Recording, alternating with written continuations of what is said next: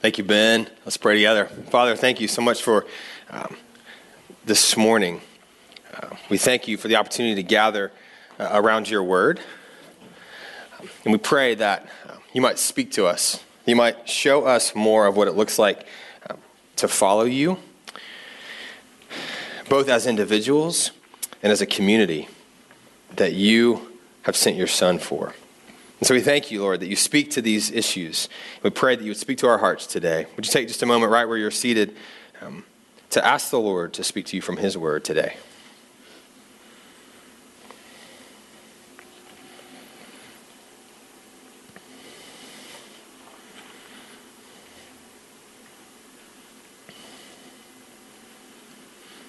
Father, thank you for your faithfulness to speak to us. We pray that you would show us more of yourself, and that we would follow you.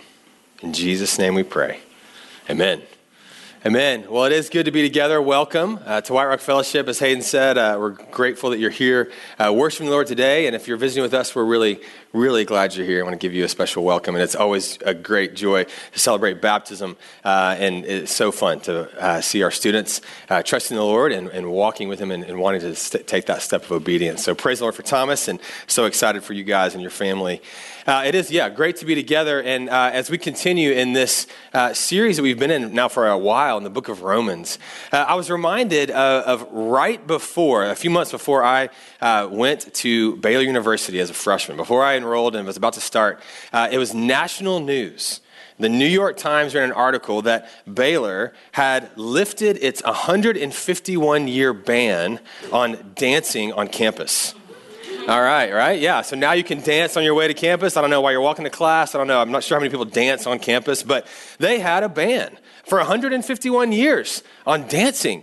And, when Baylor was founded around that time, dancing was kind of seen as something that was sort of, didn't really lead to anything good. It was kind of people of disrepute and places of disrepute. It was not prudent to dance. So they decided, no dancing. We're going to ban dancing for our students. And it took 151 years to lift that ban. And I don't know about you, but I'm kind of like, what took so long, right? And yet at some point, 151 years into it, the president said, I think there's enough Christian liberty here that we can say you can dance on campus. And so they created it. They had a dance, and he wore a tux, and his wife wore a ball gown, and they had a big dance on campus, and it took national news. Again, bizarre. And we go, why did that take so long? Why does it take so long to lift something that seems to us so silly or trivial? The reality is that within Christian community, Baylor being a Christian school was trying to honor Christian community. Within Christian community, one of the things that causes division, more often than not, is actually issues of conscience. Issues of conscience that might lead someone to limit themselves or might lead for liberties. And in this case, it was dancing. They felt like they needed to focus on the unity of the community, and they're willing to limit themselves for that sake. Now, Paul, throughout all the book of Romans, has been talking about unity. This is something that's significantly important to him as he's talking to the church. Even if we go all the way back to the beginning of Romans, the first 3 chapters talk about how we are unified in something, and that what we're unified in is our need for a Savior. No matter if we're religious or irreligious, no matter if we're a rule follower or not, no matter if we're Jewish or Gentile, we need equally a Savior. The ground at the cross is equal. And so we have a unified need. And then he goes on, as he's continuing in Romans, he talks about how we have a unified salvation in Jesus. It is only by Christ and his life and his death and his resurrection that we are saved. It is the only way. And we're unified in our salvation. And so then as he goes into the last part of this book, one of the things he's talking over and over again is, what does it look like to live now as a unified community? As a community that is unified in our need, unified in our salvation, and now unified in particular for Rome in the first century, Jewish and Roman Gentile believers in the same community, the same church. And as we talked about last week, what were they arguing about? They were arguing about celebrating certain days.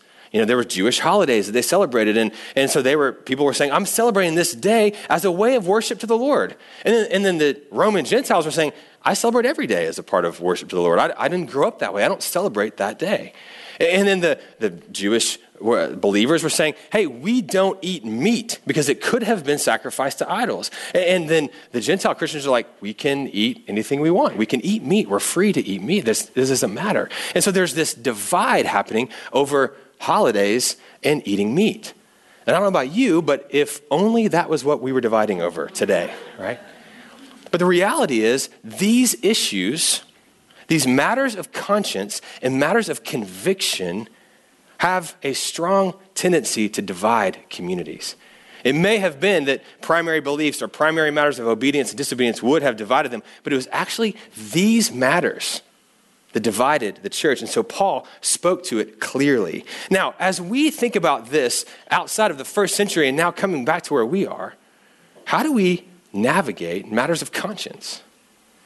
How do we navigate what freedom we might have in Christ and some people who will choose to limit themselves and some people who will choose to walk in liberty? And so I want to walk through this, and I've done this before, but it's been a really helpful guide for me, a mentor of mine gave me years ago, is that there's these categories for faith in life as we think through these kinds of matters. And the categories are simply, one, there's absolutes, then there's convictions, there's opinions, and there's preferences. Now let me walk through that. So there's absolutes, clearly given from the Lord on what we should and shouldn't do. These things are not up for debate. What God has called disobedience or sin is disobedience and sin. What God has called virtues are virtues from the Lord. And so this passage, this whole chapter is not arguing over whether adultery or envy or pride or sexuality outside of God's design is a sin or is good for someone to do. That's not what this passage is arguing about. If we're honest, some of us, we want to take absolutes and we want to go, oh, I kind of just wish they were a little grayer. I kind of just wish I could kind of soften those a little bit. But these are absolutes. They're clear from the scriptures. And so we must be clear on the absolutes. We're not relativists. And so, in fact, notice in Romans, what this debate is about is not about the moral law. It's about the ceremonial law. And so these are absolutes. This is that category of, as we think about life and faith. But then we get to these other three categories: convictions, opinions, and preferences. And convictions are convictions by the Holy Spirit. We hold these deeply.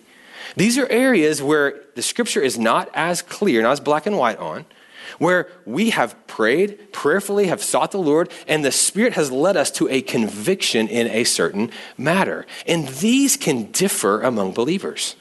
So we might have one conviction just like them. This is how they honor the Lord. This is how they honor the Lord. The exact opposite, but they're convictions. And then as we keep going down, there's opinions, which maybe are not quite in the same level or the depth of conviction. But it is something we've thought through, and this is how we choose to live our life. And we've made it this, very educated opinion. And then we get down to preferences, which is kind of like, I don't know, I like carpet better than stained concrete. I like this song over that song. That might change next week, but right now it's my preference. And so it's helpful for us to recognize, where do these things fit? As something comes up, does it fit in the realm of absolute? Clear, the scripture has spoken on it. We know what it says. Or is it in the realm of conviction, where someone might have a different conviction than someone else? Or is it an opinion or a preference? And what I've found so often is that Christians then and now often divide over convictions, opinions, and preferences rather than on absolutes. And so this chapter is how we live in a community where we have different convictions.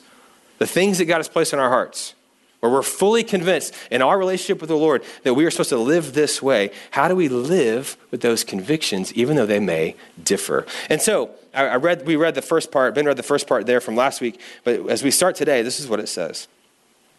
Paul says, therefore, let us not pass judgment on one another any longer, but rather decide never to put a stumbling block or a hindrance in the way of a brother. So he says, no longer judge, or maybe another way we might put it is make a ruling. Set down a ruling on someone else's heart. What's going on behind that conviction? And so this can go one of two ways. Sometimes we will look with somebody who maybe has more liberty and go, man, that person, they really are not taking serious the relationship with the Lord. Right? They're kind of living whatever they want. They're loose living, sort of licentious, meaning like taking too much license. And we can sort of judge that person and be like, they really don't take faith very seriously. And then the other extreme is we can judge this person who's more limited and be like, that person just does not get Christian freedom. That person, they might be a legalist, right? And we can judge either way. Now, is it possible that this person over here who has liberties is actually not really prayerful about that and is really sort of doing that out of foolishness? Yes, it's possible, right? And is it possible that this person over here is saying, you know what, I'm limited, and they're doing that out of fear, and they're really trying to be legalists, which is they're trying to earn God's favor? Yes, it's possible. But what Paul says is that as we are living in the community of God, and our tendency so quick is to judge someone else's motives, that we step back and say, we're not going to judge that. Recognizing that what he said and what we heard in the reading and what Jared said last week, that each of us is called to make a decision and be fully convinced in our own hearts of our convictions. So if they are, we just say, okay, that's your conviction in this area, and we're trusting that you're trying to walk with the Lord and try to create that conviction. And so instead of judging, which we have a tendency to do all the time. He says, don't do it any longer. They were already doing it. Instead of judging, he says, what do? We do not put a stumbling block in front of your brother or sister. We sacrifice for the sake of others within the Christian community. A stumbling block, this word is the word scandalon. It's the word from which we get our word scandalous. So don't take something that is good, Christian liberty, and make it a scandal because you're causing someone else to wonder about their faith. And so he goes on, verse 14. He says, I know and am persuaded in the Lord Jesus that nothing is unclean in itself, but it is unclean for anyone who thinks it's unclean. For if your brother is grieved by what you eat, you are no longer walking in love. By what you eat, do not destroy the one for whom Christ died. So do not let what you regard as good be spoken of as evil. For the kingdom of God is not a matter of eating and drinking, but of righteousness and peace and joy in the Holy Spirit. Whoever thus serves Christ is acceptable to God and approved by men. So then let us pursue what makes for peace and for mutual upbuilding. Do not for the sake of food destroy the work of God. Everything is indeed clean, but it is wrong for anyone to make another stumble by what he eats. It is good not to eat meat or drink wine or do anything that causes your brother to stumble. Now, notice what Paul does here. Paul himself is convinced that he can eat any kind of meat. He is convinced that he has liberty in this. He recognizes that with his own Christian faith, that he can eat what he wants and he's free to do that. But he does not hold that over others. And in fact, what does he do with his liberty? This might surprise us. He doesn't try to convince them that they should also eat meat. He doesn't say, oh, you know what, just live and let it live. Like, it doesn't really matter what anyone else thinks. You live, you be yourself. Be your fully authentic self with no regard what other people think about it. He's not taking this approach of sort of this individual expressionism that I have to express myself no matter what other people think, which is the world we live in. Paul instead says, I limit myself for the sake of my brother or sister so that I do not cause a stumbling block. He says, if you're doing this, you're not walking in love. And so if we were to turn that to the positive, what Paul is saying within the context of community, he was saying, walk in sacrificial love. Walk in love. And if love is anything, it is sacrifice. It's being willing to lay down our own freedoms for the sake of others. Look what he says. If your brother is grieved by what you eat, you are no longer walking in love. By what you eat, do not destroy the one for whom Christ died. And so the first thing I want us to see as we see about this Christian community is that we walk in sacrificial love. This is how we approach living in this community. We sacrifice for our brother or for our sister. And so you say to Paul, well, Paul, you're not being your authentic self because you're eating meat with some people, but you're not eating that meat with those people. And you're not individually expressing yourself. Paul says, yep, I'm not. I'm sacrificing myself for the sake of others, for their faith and for their good. And so Paul says we do what is most important. We're seeking after unity. The unity in the body matters. Now, I was on staff at our church in Austin for 8 years, and I've told you about this before I came here, and we had a phenomenal time there on staff, and I was on staff at this church where we had this thing called a Joy Lunch once a month. And the Joy Lunch was the senior citizens lunch for people who were retired. We had it once a month on a Wednesday afternoon at lunch, and it was a potluck. We'd bring in fried chicken, and they bring in food, and everyone would dress to the nines and come to this meeting. And Joy stood for Just Older Youth. So that's what this was. And one time, the college pastor, he came in from serving on campus at UT in shorts and a T-shirt. And as he came in, there was a few people who were really offended by this. They were like, oh, the pastor is wearing shorts and a T-shirt. And he's not really bringing his best to the Lord. And when he's coming, he's a pastor. He should be wearing his best as he's serving the Lord and he's coming to be with us. And so people were really offended by this. And I can see and hear all of us sort of rolling our eyes about this, right? You're serving at UT Austin in 100-degree weather, okay? Like, you can wear shorts and a T-shirt to serve the kids. But this was a stumbling block to some of these people in the Joy Lunch. They were like, ooh, I struggle with this. And so what did he do? He said, for the sake of unity, when I come to Joy Lunch, I will wear pants and a button down, even if it's 100 degrees outside. And he says, I will serve them by sacrificing my own limits. Now, did he still wear shorts and a T-shirt to serve at UT? Of course, because it was for that community. But with this community, he limited himself. Why? Because that's what we do when we walk in love. We sacrifice. Even our liberties, we walk in sacrificial love. Now, what Paul is saying is that those of us who have greater liberty in a certain area, we are willing to sacrifice that for those who might be more limited. It's not a violation of our conviction to actually limit ourselves for the sake of others. That's what Paul is saying. Now, he says this beautiful statement that kind of sums it all up in verse 17. He says this, for the kingdom of God is not a matter of eating and drinking, but of righteousness and peace and joy in the Holy Spirit. So the kingdom of God, what matters is not a matter of personal conviction, but it's righteousness and peace and joy in the Holy Spirit. He says, don't make the secondary benefit a main thing. Don't make the secondary benefit of freedom that we have in Christ the main thing. Do we love our freedoms more than our fellow believers? How important is unity? Paul's saying it's really important. And so another way to say this is that instead we pursue the values of the kingdom. In this case, which is righteousness, peace, and joy in the Holy Spirit. So we pursue the values of the kingdom. Now, the freedom we have in Christ is not primary in the kingdom of God. So that doesn't mean, again, that convictions are bad. He wants us to have convictions and to be firmly set in them. But we are not to judge someone else's convictions and lay down a ruling on that or despise them, because the kingdom of God is not about limits or liberties. It's not about drinking or eating, he says. And we might say, okay, the kingdom of God is, it's not drinking alcohol or abstaining from alcohol. The kingdom of God is not spending the money a certain way or not spending the money a certain way. The kingdom of God is not Santa Claus, Easter Bunny, Tooth Fairy, or none of the above. The kingdom of God is not public school, private school, or homeschool, or any hybrid we could come up with. The kingdom of God is not when, if ever, kids should get a phone or have social media or go on a date or go out in public, right? That's not that. The kingdom of God is not personal convictions of how we respond and live with and act with people who might have different views than us. The kingdom of God is not wearing something specific. The kingdom of God is not how we worship or how we don't worship, with maybe it's raising hands or not raising hands. That's not the kingdom of God. And so here's the tension in all of this. The tension is we are called to be firmly convinced in our mind of our convictions.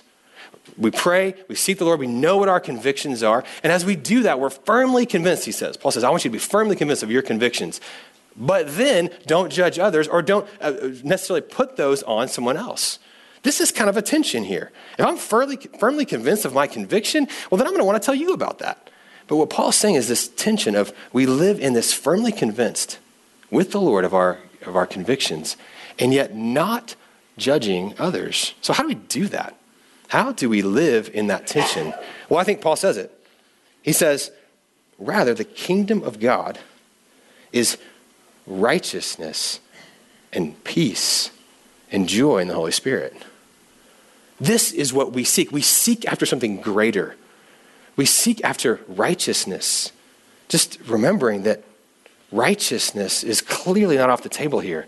Remember, he's not arguing about matters of righteousness. He's not arguing over matters of absolute obedience or disobedience. The absolutes that God has called us to are absolutely significant and essential in the kingdom of God. We are a people set apart by the righteousness of Christ. The kingdom of God is righteousness. And so we seek to live a righteous life. We are declared righteous, as we have seen in Romans, and now we seek to live a righteous life based upon what we've been told in the scriptures. And so we care about what's right. We hold fast to what is good, Paul says in Romans 12. But also, not only righteousness, but also peace. We seek peace with one another. In this context, it means giving people freedom to have a different conviction on matters that are more gray. That we sacrifice for others. We want to do what we can do to not be a stumbling block to one another. And he says, verse 19, let us pursue what makes for peace and for mutual upbuilding. We hold both of these in tension at the same time, righteousness of God and living in peace. And then lastly, he says, it's not only righteousness and peace, but it is joy in the Holy Spirit. If the Holy Spirit has given you a conviction on something, one way or the other, in limit or in liberty, walk in joy, he says. So if, let's say God has called you to abstain from something. Don't walk around pouting, being like, everyone else can do this, but I can't do it. So walk in joy with the Holy Spirit that God has given you a conviction and you are faithful in it. Or the opposite is true. If God has given you a sense of freedom, but yet other people around you do not have that freedom in this realm, then don't walk around going, oh, I'm so worried. Maybe I didn't get it right. Oh, I shouldn't doubt. No, we walk with joy in the Holy Spirit. All of this assumes a vibrant relationship with God, with the Holy Spirit. A submission of all things to him that says, God, how do you want me to live this way? How do you want me to respond to this issue? These things that come up, Lord, how do you want me to do it? In fact, Paul says that again. He clearly says in verse 22, look with me there.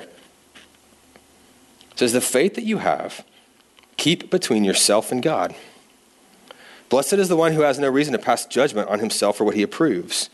But whoever has doubts is condemned if he eats, because the eating is not from faith. For whatever does not proceed from faith is sin. Again, here's what I think Paul's saying. He said it last week. We're saying it. I've already been saying it. But I think what he's saying is have prayerful convictions. Have strong convictions.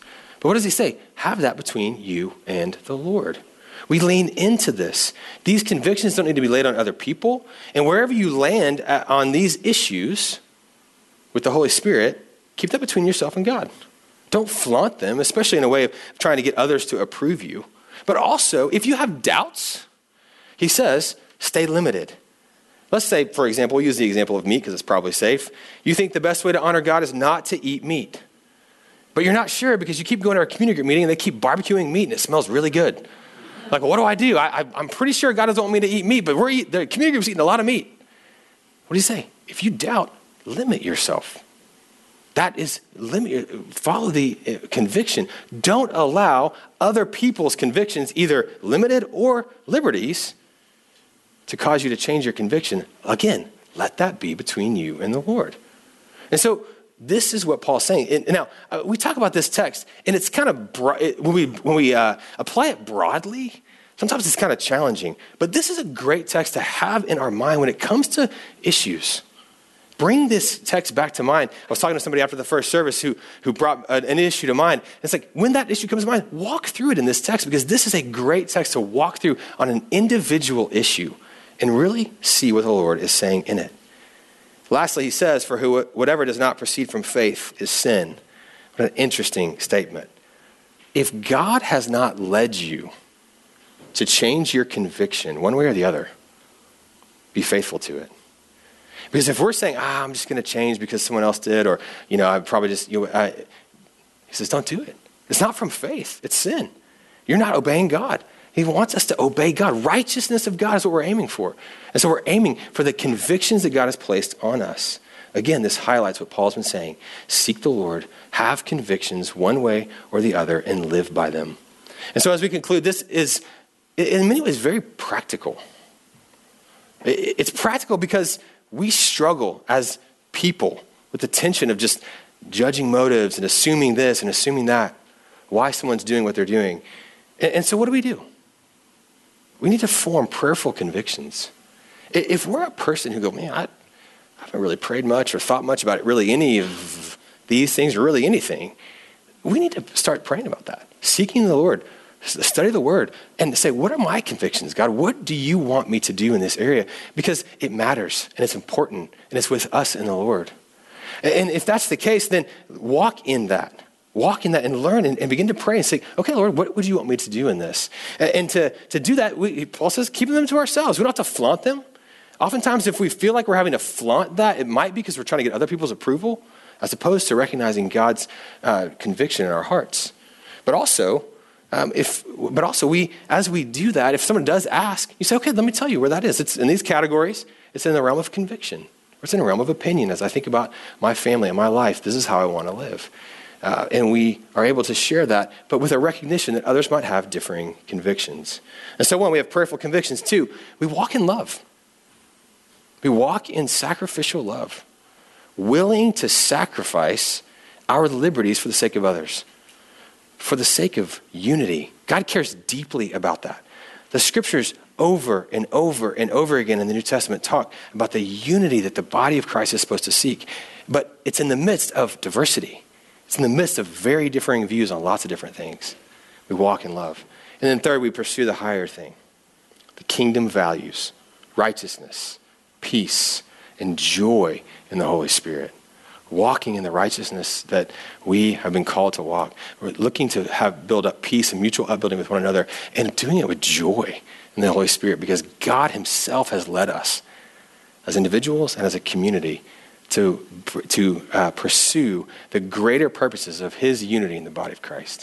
So let's pray. Father, we thank you for this passage, and it's easy for us to think about how to apply that in the first century for a Jewish and Gentile audience. But Lord, we want to take this and to recognize in our own hearts and minds the ways in which we are quick to judge. We're quick to lay down a ruling about motive on the level of convictions. And so we want to hear what Paul has said and to no longer make that our primary posture towards convictions, but rather to be people who have prayerful convictions ourselves, to help us grow together as a community to find those prayerful convictions.